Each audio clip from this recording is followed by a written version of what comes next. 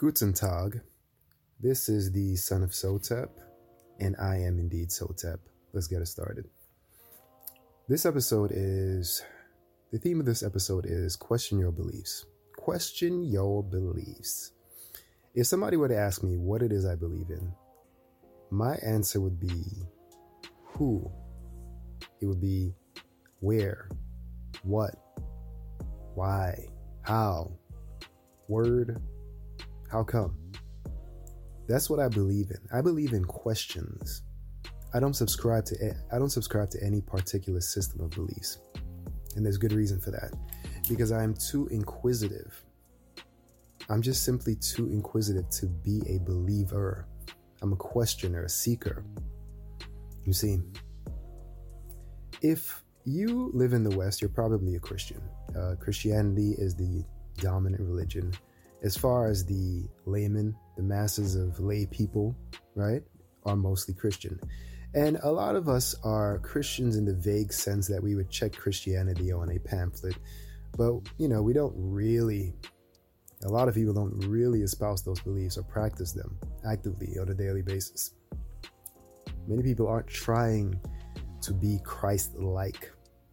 They just vaguely identify with Christianity. But let's just say most people are Christians in the West. Right? There's the three Abrahamic religions: Christianity, Islam, and Judaism. Most, I think, are Christians. If you are a Christian, and you simply are a Christian because that's what you were raised in, that's what you were brought up in, that's what you were taught, and you believe that's right, I think that's a very curious state of mind to have. Because then what separates you from, say, a radical Muslim who thinks that by blowing up a mosque and killing himself in this blaze of jihad glory, and he's going to receive 77 virgins from Allah when he gets to the afterlife, what makes you different from him? That guy is simply going off of what he's been taught to, by whomever, by his society or his friends, family, more than likely his parents, maybe his radical jihadist uncle. That is a man who didn't question his beliefs. He didn't ask the questions.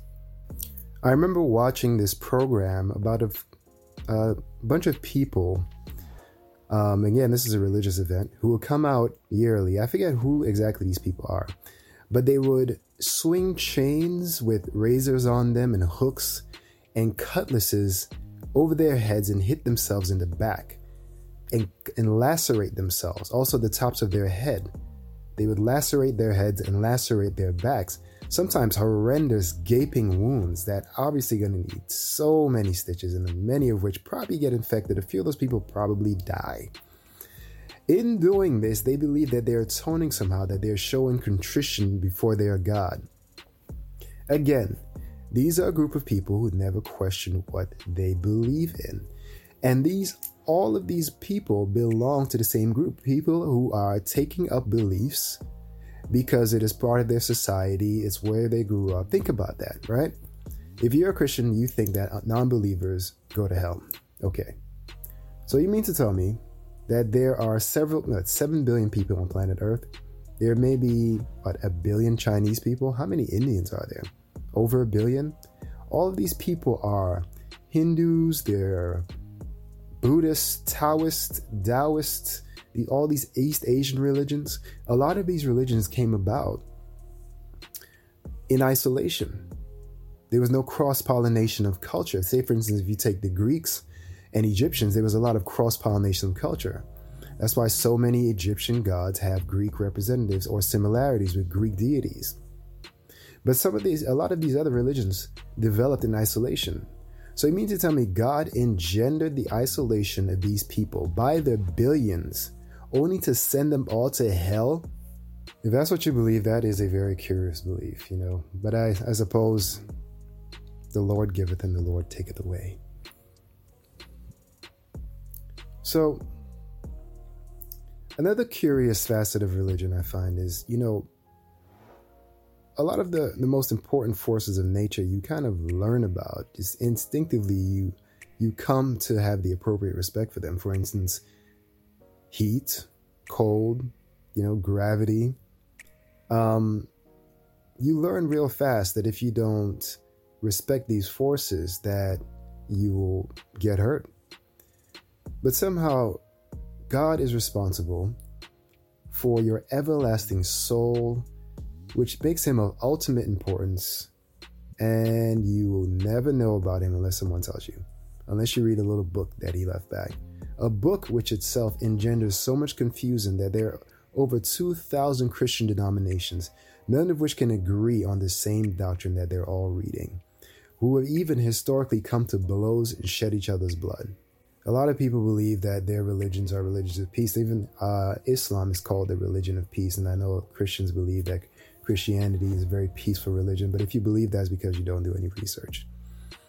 Because it were your Christian brethren who were burning each other in Europe because they thought that some people were witches and warlocks. As a matter of fact, King James himself took part in that quaint activity, killing many women, burning them alive at the stake for being witches and warlocks. There's also the Crusades, and there's also slavery, which the Catholic Church heartily sanctioned, would even go as far as to bless the ships when they were going out to capture people. So, Christianity actually has a very, very bloody past. And I can go on about that, but that's not the point of this podcast. It's really question what it is you believe. Don't just believe something because someone told you, or you grew up in a culture where it's widely held to be true, so you're just going to go ahead and believe it.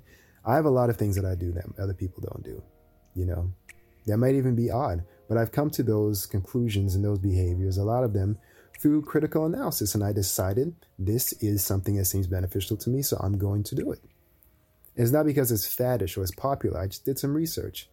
20% of the effort you put out will determine 80% of what your life looks like. So you only have to spend a little bit of time searching for the truth to then permeate your life. But you got to put a little bit of effort in first. The worst thing you could do is just be an automaton, just another zombie, going along with what everyone else tells you. You know what? After you go through your critical analysis, you may come right back to where you were before. You may decide that Jesus is the way, the truth, or the light, or it's all about Buddha, or it's all about Allah and Muhammad, his messenger. You may come right back to where you are now, but at least you'll be firmly grounded because you've come there of your own accord, through your own volition, through honest inquiry. But if you're just standing in a spot because someone said, hey, stand there, are you really firmly rooted in that spot? I don't think so. I really don't think so. Question your beliefs. Anyway, food for thought, as they say. This is your brother Sotep reminding you to not just be another sheep in the herd. Don't just go along with the rest of the flock. Question everything.